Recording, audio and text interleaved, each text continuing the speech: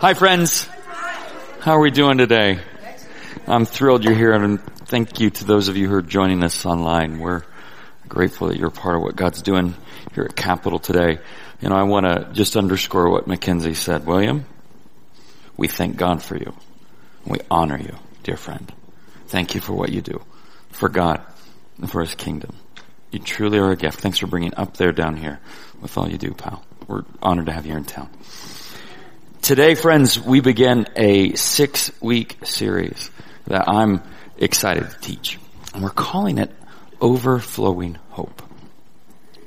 For the last 6 months, the most important word in my life has been hope.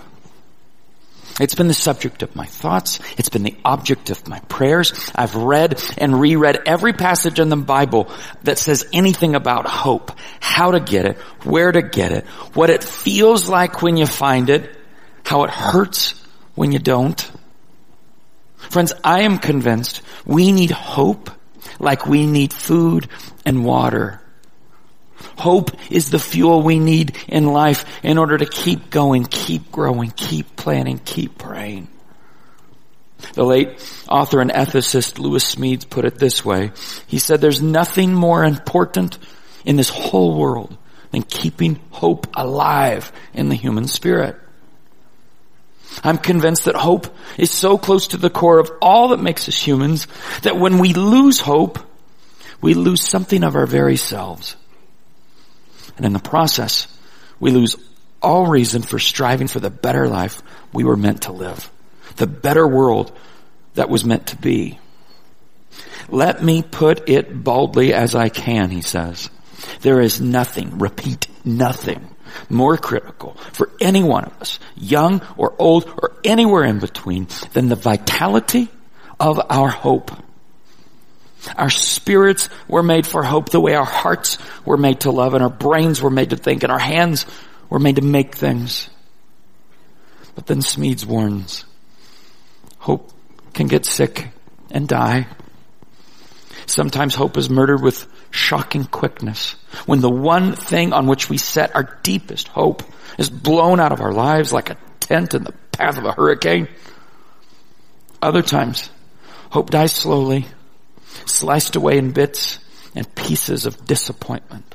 One thing after another that we had hoped for, whittled away like wood chips flying from a green branch before the knife of an indifferent whittler. Whether it slips slowly like drippings from a leaky valve or gets smashed on the rocks of reality. When hope dies inside of us, we're all but done for. My friends, if you are looking for hope and you don't know where to find it, if you've lost your hope and you can't imagine ever recovering it, then this series is for you. And friends, I pray you come away from the next 6 weeks with overflowing hope. Let me pray that over you now. Lord, some who are listening to this message right now are already overflowing with hope.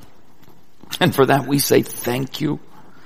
Thank you for the rest. Thank you for the relief. Thank you for the refreshing waters of hope that washed away fear and frustration. But Lord, I suspect there's a heck of a lot of people who feel like they're drowning today. Drowning in discouragement, drowning in dread, drowning in disappointment. For them, I pray this series serves as a life preserver to which they can cling. Better still, I pray it puts them face to face with the risen King Jesus, who pulls us from the depths, dries us off, and reminds us we're loved. It is in His great name we pray. Amen. When we come together each week, in person or online, we study the Bible. Because there's something special about this book. Throughout human history, God has revealed Himself through its pages. But you know, the Bible can be gloriously misused and misinterpreted when it's taken out of context. And honestly, it can be so tempting to do so, especially when we can use the verses to suit our self-serving purposes. Now today, I fear that I will stoke that temptation as I share with you a few easy to misuse verses right now. Take, for instance, Psalm 50, verse 9. I will accept no bull from your house. Somebody just found their life verse, didn't they? Here's another, Proverbs 31, verse 6. Give beer to those who are perishing. Okay, some of you will want to print the next one on signs to hang around the necks of some of the people you know. Proverbs 30, verse 2. I am too stupid to be human. Take heed, my friend, if your spouse leaves her Bible open to Job 19:17. My breath is repulsive to my wife. How about this one? Galatians 5, verse 12. I wish those who are disturbing you might also get themselves castrated. That's really what the Bible says, by the way. I am not going to explain that right now, but I think I'll ask Mackenzie to teach that in the days ahead. Okay, for my single friends, have you ever used pickup lines from the Song of Solomon? They're wonderfully effective. Try this one at your next gathering of acquaintances. Song of Solomon, chapter 4, verse 2. Your teeth are whiter than sheep freshly washed. They match perfectly. Not one is missing. I think she'll love that. I'll read the next one from the King James Version because it makes it sound more romantic. Thy neck is as a tower of ivory. Thine eyes like the fish pools of Heshbon. By the gate of Bath Rabim. Thy nose is as the tower of Lebanon, which looketh toward Damascus. It's just like a John Legend lyric, you know? Finally, my Republican friends will be getting to read this one. Ecclesiastes 10:2. The heart of the wise inclines to the right, but the heart of the fool to the left.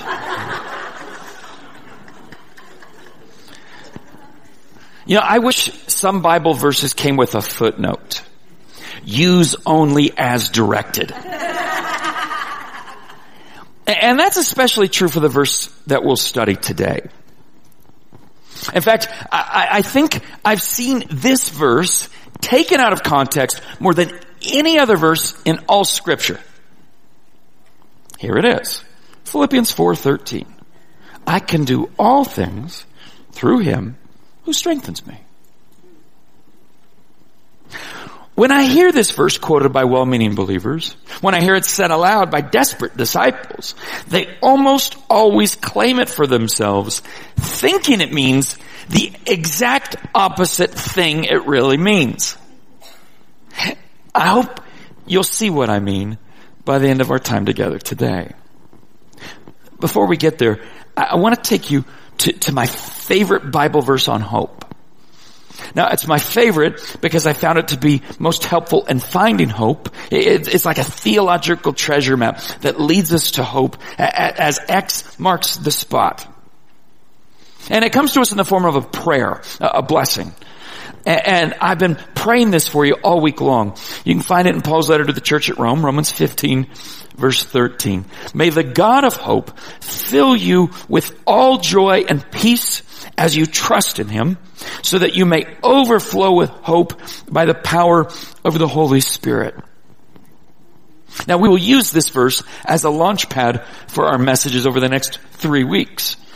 And though I've been praying this prayer for you, I think maybe you should start praying it for yourself.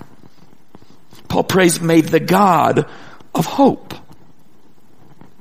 If you study Paul's New Testament letters, you'll find it's not normal for Paul to refer to God as the God of hope. So his words strike me as significant.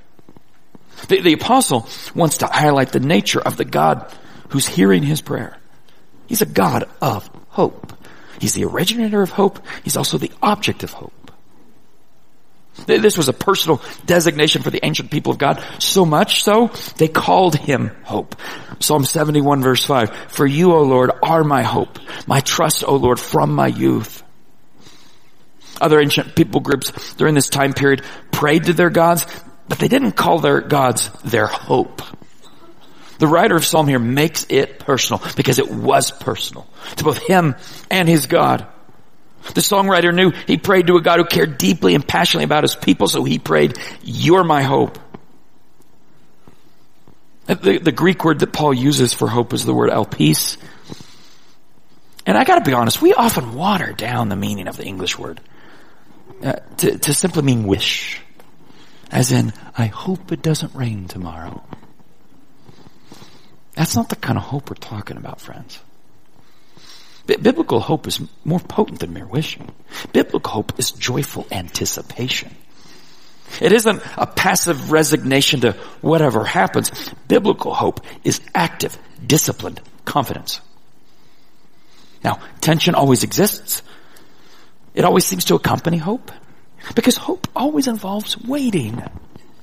In fact, the Hebrew verbs for hope are often translated wait. But it's not the kind of waiting you do in a waiting room, and it's not the kind of waiting you do in a checkout line. Biblical hope is eager expectation of God's action. Looking, longing, seeking, maybe seeking in desperation, but always seeking in confidence. The word implies anticipation and endurance. And we desperately need both when life gets hard. Now friends, I find it interesting. In Paul's prayer for hope, he doesn't begin by praying directly for hope. Not that there's anything wrong with asking the God of hope for hope. That's a fine prayer on its own. But Paul's words reveal what he believes hope is and how he believes God gives it to us. He prays in verse 13, may the God of hope fill you with all joy and peace. Paul doesn't pray that the God of hope will fill you with hope. He prays that he'll fill you with joy and peace. Next week I want to talk to you about peace. But this week, I want to talk to you about joy. Because joy is a key ingredient of hope. When we think of joy, we usually think of happiness. And that's a good place to start the conversation. But we usually think of happiness as a feeling or a mood. Happiness comes and goes. Joy is different. Joy is a persistent sense of well-being that sticks with you no matter what you're facing. In his letter to the church at Philippi, Paul writes this in Philippians 4:4, rejoice in the Lord always. I will say it again, rejoice. Now my understanding of joy has been shaped primarily by Paul's letter to the Philippians. Because in that short letter, the word joy shows up again and again and again. And the significance of its frequency is amplified by Paul's circumstances. You see, when Paul pens this letter, he's in prison for his faith in Jesus. Do you ever feel imprisoned? Do you ever feel trapped by your circumstances? Do you ever feel cramped or fenced in, hampered or hindered? You're shackled by something, unable to be effective or efficient or fruitful. Maybe you get angry when you think of what you could be doing if you weren't so boxed in. Well, it's hard to be happy when your freedom is taken from you. But Paul's not talking about happiness. Paul experiences not only suffering, but also uncertainty. He is quite honest about it in his letter to his old friends. Paul can't say for sure if he'll be released or if he'll be executed. See, Paul knows something about the uncertainty that may have robbed you of your joy. And it's hard to be happy when you can't see what's ahead. But Paul's not talking about happiness. Imprisonment worked differently in the days of the Roman Empire. Paul wasn't sitting in a cell eating 3 meals a day. No, Rome made prisoners responsible for their own provision. So since he couldn't work, the imprisoned apostle was dependent upon family or friends to help him out. But in his letter, Paul reveals that virtually everyone has abandoned him. which means Paul often goes without food and medical care.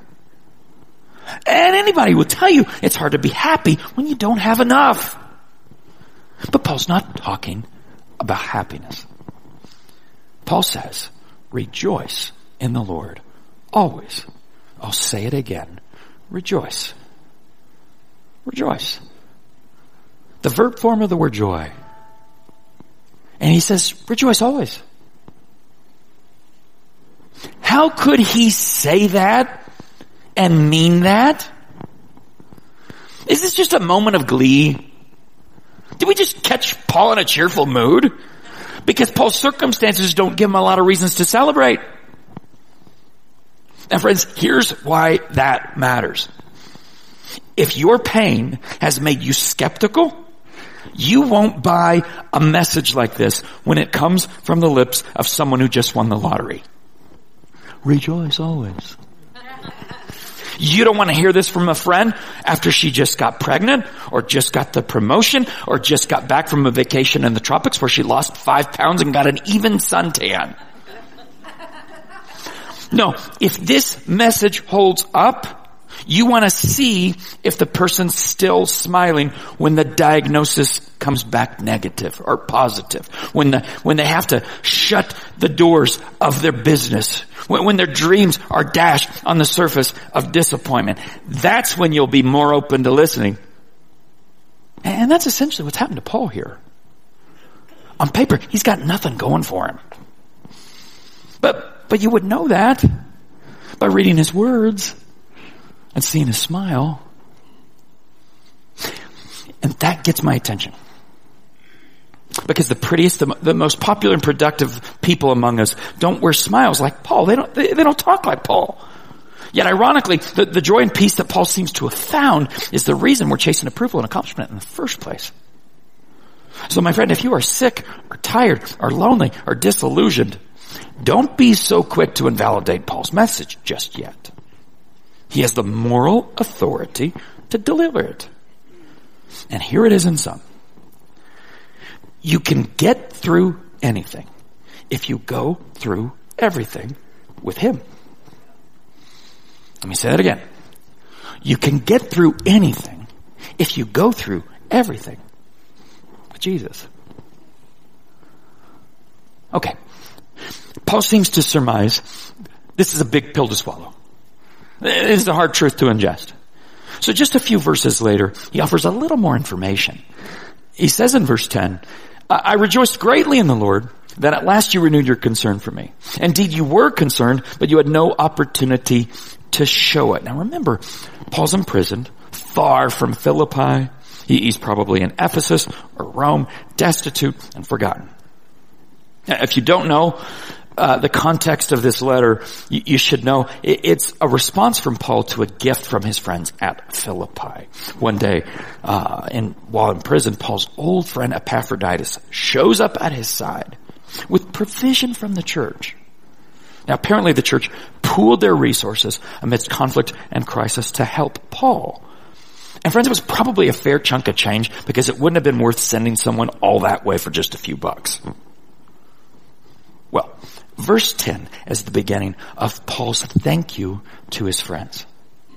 But it's usually misunderstood because he doesn't say thank you the way we would say thank you.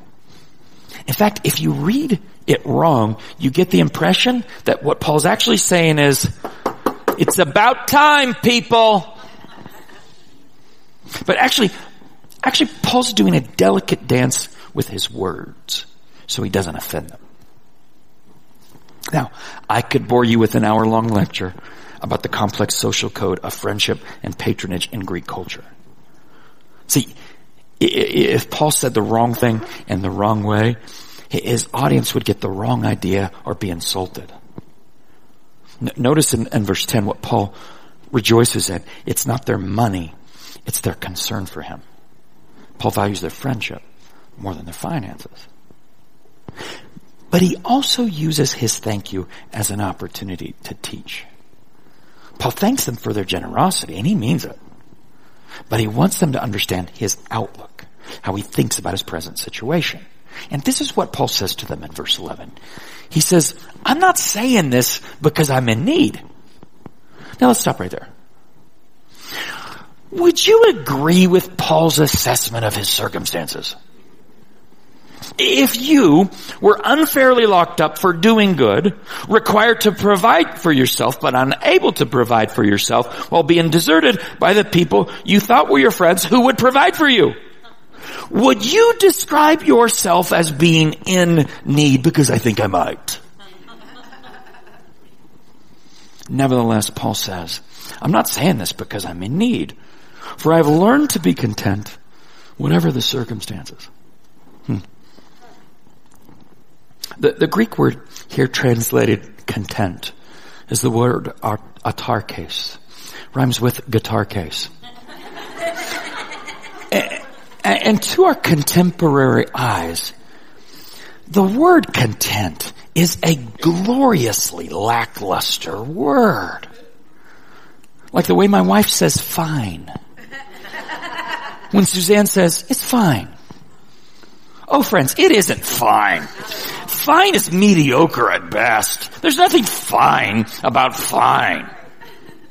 Similarly, contentment strikes many as an unhappy word. We wonder if contentment will ask us to slap a smiley face on a meager, miserable existence and call it good.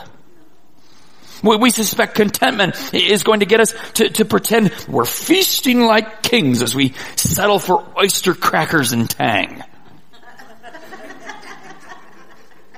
We think of contentment as an unpleasant, almost painful word.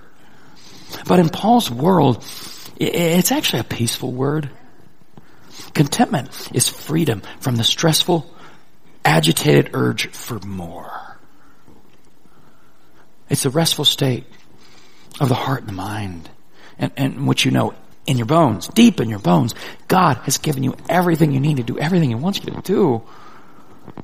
See, when you're content, it's not that you stop working hard, it's just you work for a different reason. It's not about proving yourself anymore, or providing for yourself as if it's all up to you. No, when you're content, you're unshakable. You're unflappable. You're all the best parts of you in spite of what's happening to you. Now, before we move on, let me ask you. Is anyone feeling bad? Anyone feel a little guilty? Because you know you failed to maintain a demeanor of contentment this week. How about we establish a safe zone of group confession? Can we do that? Has anyone thrown a temper tantrum in the last 7 days? Just me and Teresa. That's us. Just us. I'm going to ask another question. Has anybody fibbed in the last 7 days? On Friday, I took a break from writing this sermon to throw a temper tantrum in God's presence. No, I wasn't mad at God. I was just complaining. Yeah? And hear me, if you've thrown a temper tantrum this week, then I want you to look carefully again at verse 11, where Paul says, I'm not saying this because I'm in need, for I've learned to be content, whatever the circumstances. Now see, there's a word that leaps off the page in that sentence. It's the word learned. I want you to hear the grace in that word learned. Contentment can't be turned on like flipping a switch. In my experience, it's not easily learned, like learning 2 + 2 = 4. It's more like learning that the integral of e to the x is e to the x. You got to learn a little more math before you're ready for that one, right? But learn it you can, and learn it you must, if you want to learn to thrive in spite of your circumstances. Now see, I gave away Paul's secret a few moments ago. You can get through anything if you go through everything with Jesus. I'll tell you what I've learned. Over the years, I've found 2 behaviors that feed the beast of discontentment and thus rob us of joy and thus rob us of hope. There are 2 actions propped up by 2 attitudes. The first one is comparing. When you live a life of constant comparison, you're hurting yourself and you're hurting the people around you. That's true whether you compare yourself favorably or unfavorably. I recently spoke at a gathering of FCA, the Fellowship of Christian Athletes at the university. Now, they didn't ask me for athletic advice, and for the life of me, I am not sure why. But I spoke to them about the pitfalls of comparison, and I shared with them this wisdom from Craig Groeschel, who observes, comparing makes you feel either superior or inferior, and neither honors God. The fact of the matter is, comparison kills contentment, and that kills hope. If you want to make yourself miserable, just focus your attention on what you don't have, but they have. I'm telling you, we don't take this issue seriously enough, and it's no wonder we're so discouraged. It's no wonder we've lost our hope. Look, God takes this matter so seriously, it makes the top 10. In Deuteronomy 5:21, the 10th commandment reads, "You shall not covet your neighbor's wife. You shall not set your desire on your neighbor's house or land, his male or female servant, his ox or donkey, or anything that belongs to your neighbor." Okay, think about this in the ancient world. As God gives the 10th commandment, it's almost as if he takes us on a tour of our neighbor's backyard. And he says, see his house, see his wife, see his success. Don't covet these things. The word translated covet is the Hebrew word hamad. It means to lust, to desire, to delight in. Now, of course, desire in itself isn't bad. But what you desire and how you desire may be. What do you envy? I envy the guy from the Arby's commercials. See, I'm convinced if I had his voice, countless people would be compelled to put their trust in Jesus. Hi, friends. We have the peace.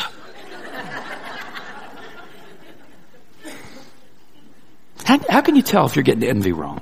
How can you tell if you're struggling? Well, one way is to take an honest inventory of your soul. Analyze your internal misery index when you see the success of others. Do you rejoice or get irritated? When you see someone post something of their lovely life on Instagram, do you celebrate with them or do you get a sick feeling in your stomach? Friends, this is a roundabout way of killing your joy. Writing about the 7 deadly sins, Joseph Epstein observes, of all the deadly sins, only envy is no fun at all. See, most sins give you an immediate rush of pleasure, but not this one. Most sins feel good in the moment and do their damage later. But envy makes us miserable the moment we embrace it. Why are we okay with this? But many of us are haunted by a nagging suspicion that the grass is greener on the other side of the fence. Hey, have you noticed? Someone always has more. Or theirs is newer. Or theirs is shinier. But the destruction of this kind of thinking is devastating. Proverbs 14 verse 30. A heart at peace gives life to the body, but envy rots the bones. It's a powerful little verse about finding happiness in your life. You looking for happiness in your neighbor's yard? You peeking over the fence, eyeing somebody's stuff with envy, because if you had their stuff, then you would be happy. You pining for opportunities or experiences that you weren't given, but they were given. Maybe you long for the talents of others, her knack for business, his natural athleticism. Maybe you wish you had another persona. You wish you could work a crowd like him. You wish you could be the life of the party like her. Maybe you don't like your body. I mean, you could eat perfectly, you could work out constantly, but you will never have the dream body she has on a diet of Dr. Pepper and Haagen-Dazs. We harbor bitter envy when someone else is winning at work or winning in relationship or winning in parenting, but we overlook the fact that the very act of envying is rotting our soul from within. We make ourselves miserable as we nurture thoughts and feelings of winning and losing. Why are we okay with this? Why do we keep feeding the beast? If we constantly long for the life of our neighbor, we'll live a life of restlessness, writhing and never-ending discontentment and unhappiness. Now, we talked about how comparing ensures hope's destruction by feeding the beast of discontentment. But here's another meal we toss to the monster: complaining. See, somewhere along the way, Paul learned, do everything without grumbling or complaining. Now friends, look at this carefully. This is a comprehensive command. Paul says everything. He doesn't leave us any wiggle room. But Paul's not being legalistic. He just wants us to truly live. Think for a moment about all your complaining. Does it really do any good? Does it change your circumstances? Not usually. And it often makes matters worse. So why do we keep feeding the beast? We complain when we feel wronged, when we're victims of injustice. Now, griping might be an attempt to reclaim a little of that justice, but it rarely succeeds. So why do we keep feeding the beast? Sometimes we complain out of self-pity. Maybe we want people to feel sorry for us, but it often drives people away from us. So why do we keep feeding the beast? I believe it was Mark Twain who quipped, "Don't complain. Half the people listening don't care. The other half think you deserve it." Look, even the biggest complainers can't stand complainers. They complain about complainers. But Paul tells us what he's learned along the way. When he's not getting his way, he says, I have learned to be content whatever the circumstances. And he speaks from experience. Look at verse 12. Paul says, I know what it is to be in need, and I know what it is to have plenty. Paul says, I've seen it all. I've been there. This overworked, underpaid, underappreciated apostle has experienced poverty and prosperity to a degree I probably will never know. The words translated need and plenty refer not just to economic circumstances.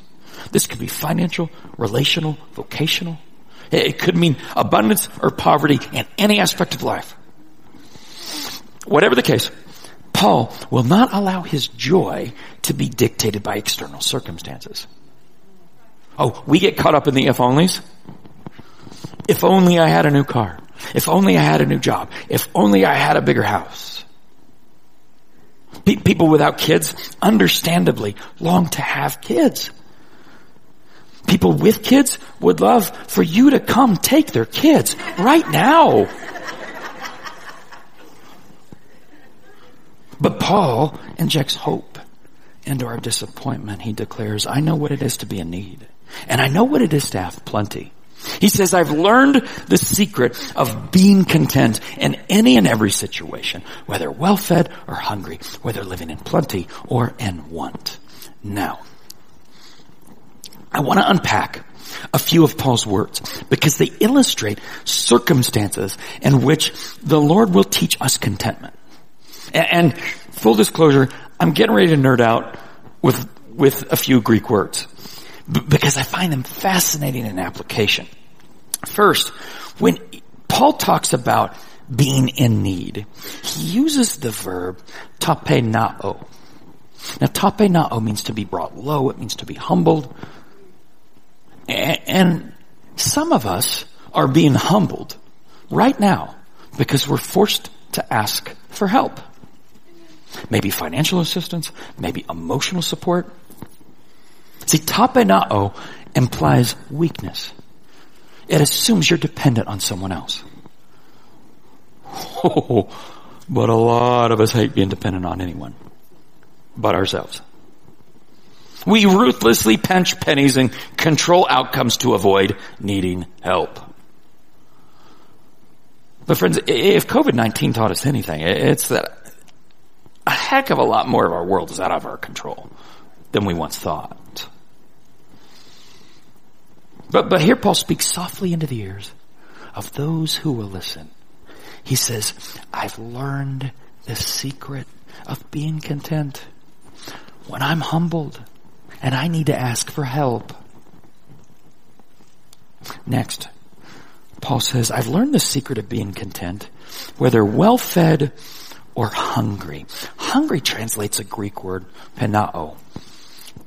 Penao certainly refers to literal hunger, so it's something Paul was literally familiar with. But just like our English word, there's a metaphorical meaning embedded in the word.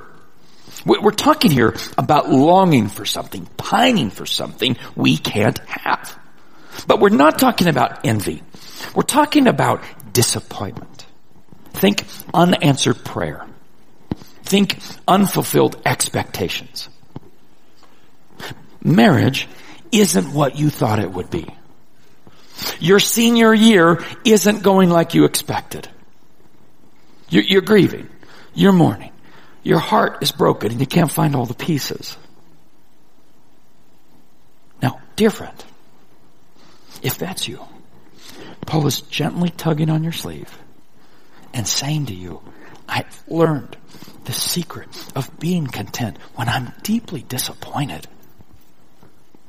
Then he says, I've learned the secret of being content, whether living in plenty or in want. Okay, living in want translates the word hustoreo. And hustoreo really means to miss out on something. And my friends, this word is ancient biblical evidence of FOMO. It's missing out on something, often because of one's own doing, often because of one's own failure. Now, I don't know about you, but I have found failure to be one of the heaviest burdens to bear. But because if I failed, failure means I've disappointed people. Failure means I've made a fool of myself. Failure means I'm not good enough, smart enough, talented enough. And if I did my best, that just means my best isn't good enough. But the Apostle Paul whispers to us, if we're listening, I've learned the secret of being content when I'm missing out. I've learned the secret of being content even when I failed. Dear God, help us learn what Paul learned. But as Paul's writing, his readers in Philippi would have recognized that he's borrowing the vocabulary of the Stoics. You see, Stoicism was a school of philosophic thought popular in the culture for a few hundred years. Stoicism teaches, among other things, that the pinnacle of virtue is found when we reach indifference to changing circumstances. The Stoics encourage their students to find the wherewithal in themselves to not allow their happiness to be contingent on fluctuating fortunes.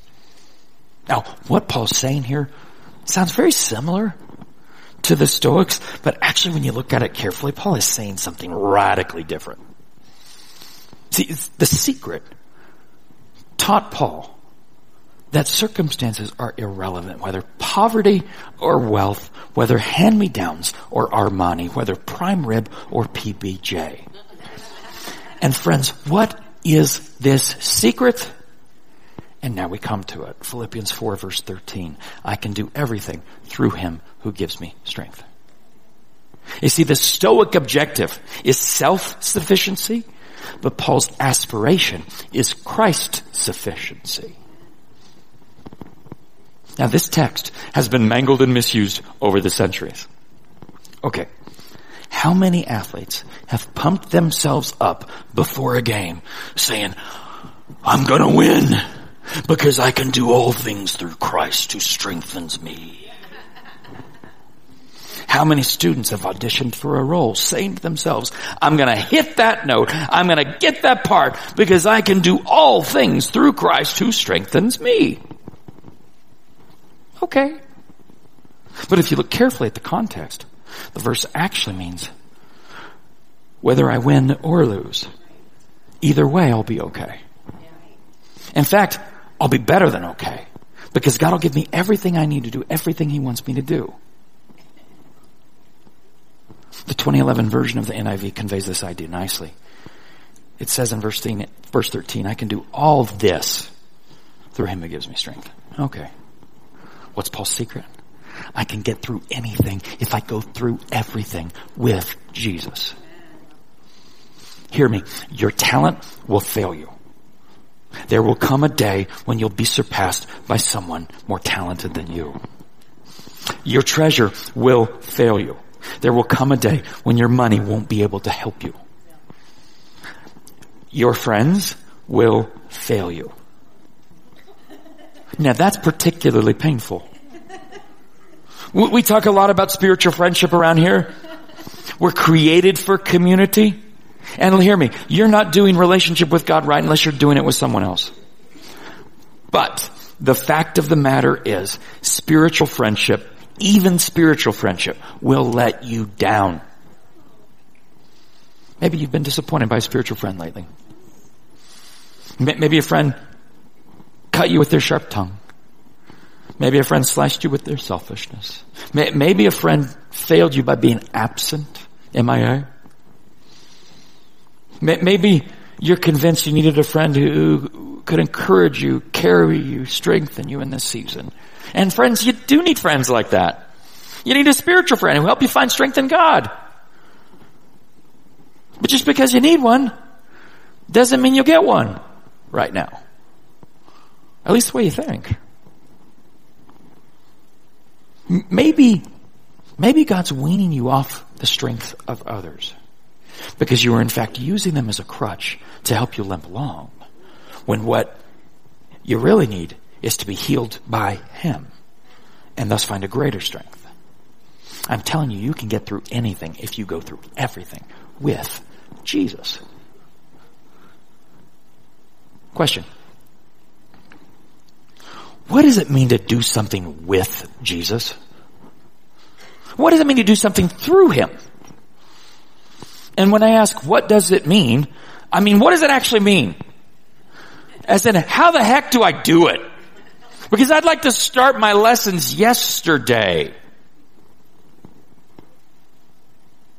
Well, I think the answer to that question is found in the various meanings of a single preposition in Greek. It's the word en. It's used 2,752 times in the New Testament, and I would argue it's one of the most powerful words in the Bible. Because that single preposition defines Paul's understanding of life and theology. One day I'll teach a message entitled, The World's Most Powerful Preposition. Well, in Philippians 4:13, it's translated through. But it's often translated in, or with, or by, or because, or under, or among. Think of the phrases. Those of you who have read Paul's letters in the New Testament, think how many times you hear him say, in the Lord, or in Christ Jesus. In the Lord Jesus Christ. In, Jesus, right? And it's almost like, this must just be like a verbal habit. It's like a tick. And he just tacks it on and makes it sound spiritual. No. This is the essence of Paul's theology. Those prepositional phrases describe our relationship, or our potential relationship with Jesus. They describe our unity with Jesus. And I'll tell you, the source of the word's power is the word sitting next to it. Jesus. We can find the strength to thrive in any and every situation in Jesus. Now, does that mean that Jesus is our source, or does that mean Jesus is our teacher? Yes, is the right answer. Well done. Jesus is both the source of our strength and the teacher or trainer who helps us find it. And I'll speak to you from experience here. Jesus is the beginning and the end of this whole thing. You want to find hope? Jesus. It's all about Jesus. And hear me, if you've found Jesus, if you've put your trust in Jesus, you know what I'm talking about. To be sure, you may be searching for a greater connection to him so that you can draw more strength from him. But a lot of you get this because he's got you, right? When you read the Bible, Old Testament and New, heck, when you read Paul's letter to the church at Philippi, you'll find he talks about knowing Jesus personally right now. A cursory reading of the Bible reveals that the God of the universe seeks to be known, and he reveals himself most perfectly in Jesus. What if, my friend, you could know him or know him more today? I want to pray that for you right now. Lord, first I want to pray for my friends here who do know you and have known you, but they're still struggling with hope.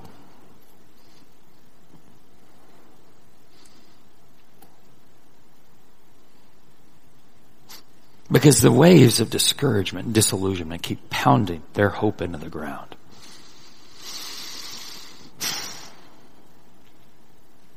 And they get the theology, but really, Lord, they need a new way to connect to you now. They need a new encounter with you today. So I pray you give it to them. And I pray you put within them a faith that inspires them to seek you in their suffering, to seek you in their uncertainty, to seek you when they can't see you. And I pray you meet them there. I pray you meet them right there where they are.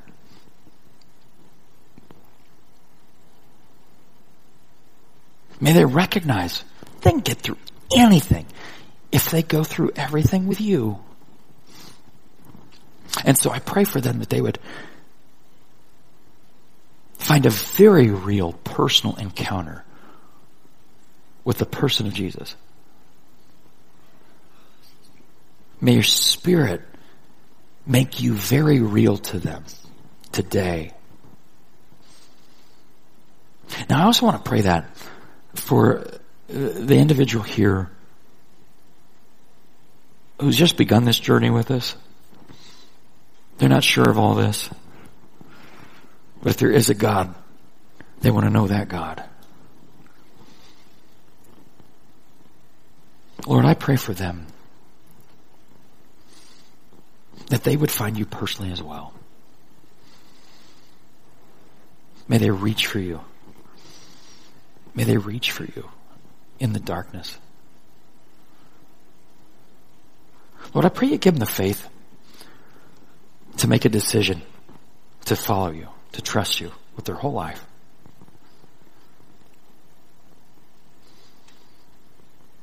That's our prayer, and we pray in the name of the King. Amen. Okay, friends, let me give you some homework. The first assignment, not all these assignments are for everybody, but these are ways that we can seek him in this season. And so here's your first assignment, and it's probably the most important. Make a decision to trust Jesus with your life. A lot of us in this room have done that. And we're not saying we got it all figured out. We're not saying that Jesus has whisked all of our problems away. And we have gloomy free days. Oh, friends, we're people in process, just like you. But there is something about the hope you can find as you entrust your life to him. Now hear me, it's not a decision to enter lightly. Jesus says you gotta count the cost, right? Okay? Because to trust him with your life means to trust his way of doing your life, okay? But when I say count the cost, yeah, I want you to legitimately do the math, but I'm gonna tell you from personal experience, hands down, best decision I've ever made. Bargain. Right? Okay? So make a decision to to trust Jesus with your life. And look, you could make it super special if you want, but you really don't need to. In the quietness of your bedroom tonight, tell him, I want to trust you with my whole life. I want to trust you with my whole life. Second assignment. Begin praying Romans 15:13 over yourself each day. Okay? And I've taught you how to do this in times past. This is where you take that passage from, may you, the God of hope, fill me with all joy and peace. Just swap the proverbs around. Or the pronouns around. That's what I do. Where Paul says, may the God of hope fill you with all joy and peace, I would say, Lord, may you, my God of hope, fill me with all joy and all peace. Make it your own. Pray it over yourself. Understand joy is a key ingredient to hope. So let's start with joy and ask him to fill us. While we're at it, here's a great act of love and service to someone else. Begin praying Romans 15:13 over someone you love each day. We've all got people in our life who are discouraged and who are down. What if you take a moment and just pray it over them throughout this season? Okay, I want to give you a fourth assignment. This one's weird, okay? So brace yourself. Decorate for Christmas early this year. Now some of you are already protesting the madness on your screen. And grace to you. I have mixed feelings about this. But here's why I came to this. So think of, throughout this series we'll talk about hope. And remember how I said the Hebrew words for hope are also translated weight. Two sides of the same coin. Similar ideas in the Hebrew mind. And the whole idea of Christmas, or as we traditionally might call it, Advent, it is waiting. It's waiting for the coming King, you see? And there's something about, look, I get it. Can we just not argue about the pagan origins of some of our Christmas decorations for just a second? And I'm just going to dumb this down. And I'm just going to say, for a lot of us, those silly decorations really do remind us of him. And the season reminds us he came and he's coming again. And he's with us right now by his Spirit. And I just wonder if putting up that blooming Christmas tree in your living room might be a visible reminder to you that you can get through anything if you go through everything with him, and he's right here. Okay? For those who have ears to hear, let them hear, okay? Okay, I got a book for you. It's called Seeking God by Trevor Hudson. Now, I want to tell you about this book. This is probably my favorite book that I've read from the last year. I have to read like 1,000 books a month. I may or may not be exaggerating. I'm both a student and a teacher. I have to read a lot, and I don't always get the luxury of really working slowly and methodically through a book, but I did with this one. And just devotionally with Jesus. And I'll tell you, it is one of the most powerful books I've read. The author, Trevor Hudson, he's a minister from South Africa whom I love very dearly. I've been able to get to know him over the last couple months. And I cherish him. He is a man who gets it. He knows Jesus deeply. And he's learned a few things over his life. He's in his 70s now. And I hope you can meet him someday, because he's just absolutely wonderful. But I'm telling you, this book might help you to seek him in this season, whether it's a season of suffering or a season of success or a season of uncertainty, okay? Got some really helpful exercises. You know how books sometimes have exercises and you're supposed to stop and go do something, but you don't, you just keep reading? I didn't do that with this. These are really powerful exercises from a man who has a lot of experience coming to know Jesus personally, more and more and more and more. Seeking is not something you do before you come to faith. Let me say that better. Seeking is not just something you do before you come to faith. It's something you do for the rest of your life if you're doing it right. Okay? So let's do it right. Let this be a good guide for you. Okay, quickly, a song for you. And I'm not entirely sure why this came to mind, but it's an old song from about 10 or 12 years ago. It's called Nobody Greater by Vashon Mitchell. And probably, have any of you ever heard it? Exactly, none of you. Okay, believe it or not, it was nominated for a Grammy. It is a powerful little tune. And here's why I was drawn to it, I think, this week. It's just sometimes our problems and our pain, it's just so great. It's so great. Certainly greater than I am. But he's greater than all of that. And for me, music has a way to redirect my focus. I use it as a spiritual practice where I can, wait a minute, he's bigger than my problems. And by me connecting to him with music, that's one of the ways I get through everything, by going through everything with him. Got it? Perhaps the reason it came to mind, I hadn't thought of the song for a long, long time, a lot of years. But it has been re-released and re-recorded on the latest Maverick City album. Okay? And, listen to it there if you want. If you don't have the Maverick City album, I don't know where you've been and what rock you've been hiding under. So why don't you download that while we're at it? Stand with me, friends. Sorry, did I just shame you for not downloading the Maverick City album? It's what we do around Capital Church. Slinging that shame around.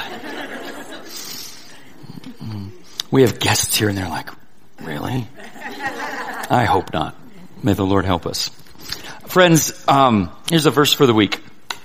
Philippians 4:13. I can do all this through him who gives me strength, okay? The image that's here on the screen and the graphic that follows will be available for you to download from our website, okay? So be watching for them as we post into social media. As always, if you'd like to receive prayer, send us an email, care@capitalchurch.com. We got a group of people who love to pray over our needs. And hey, one more thing. I don't have a slide for this, but I want to ask you to do something. If you have a friend, a loved one, someone in your life who's struggling to find hope, would you invite him to come to church with you? And sit with him. This week we talked about joy and how it's a key ingredient for peace. Next week, or a key ingredient of hope. Next week we're going to talk about peace as a key ingredient of hope. Okay? And bring a friend with you. Sit with them. Take them by the hand. And who knows, you might be God to them this week. Okay? Here's my prayer for all of you. No matter your circumstances, may you find hope by choosing joy. No matter your income, may you find the faith to recognize less is often more. And more isn't all it's cracked up to be. May God give you the wisdom to know when enough is enough, and may you learn the secret of being content by finding strength in King Jesus, who will give you everything you need to do everything he wants you to do. Thanks for coming to church today. Grace and peace.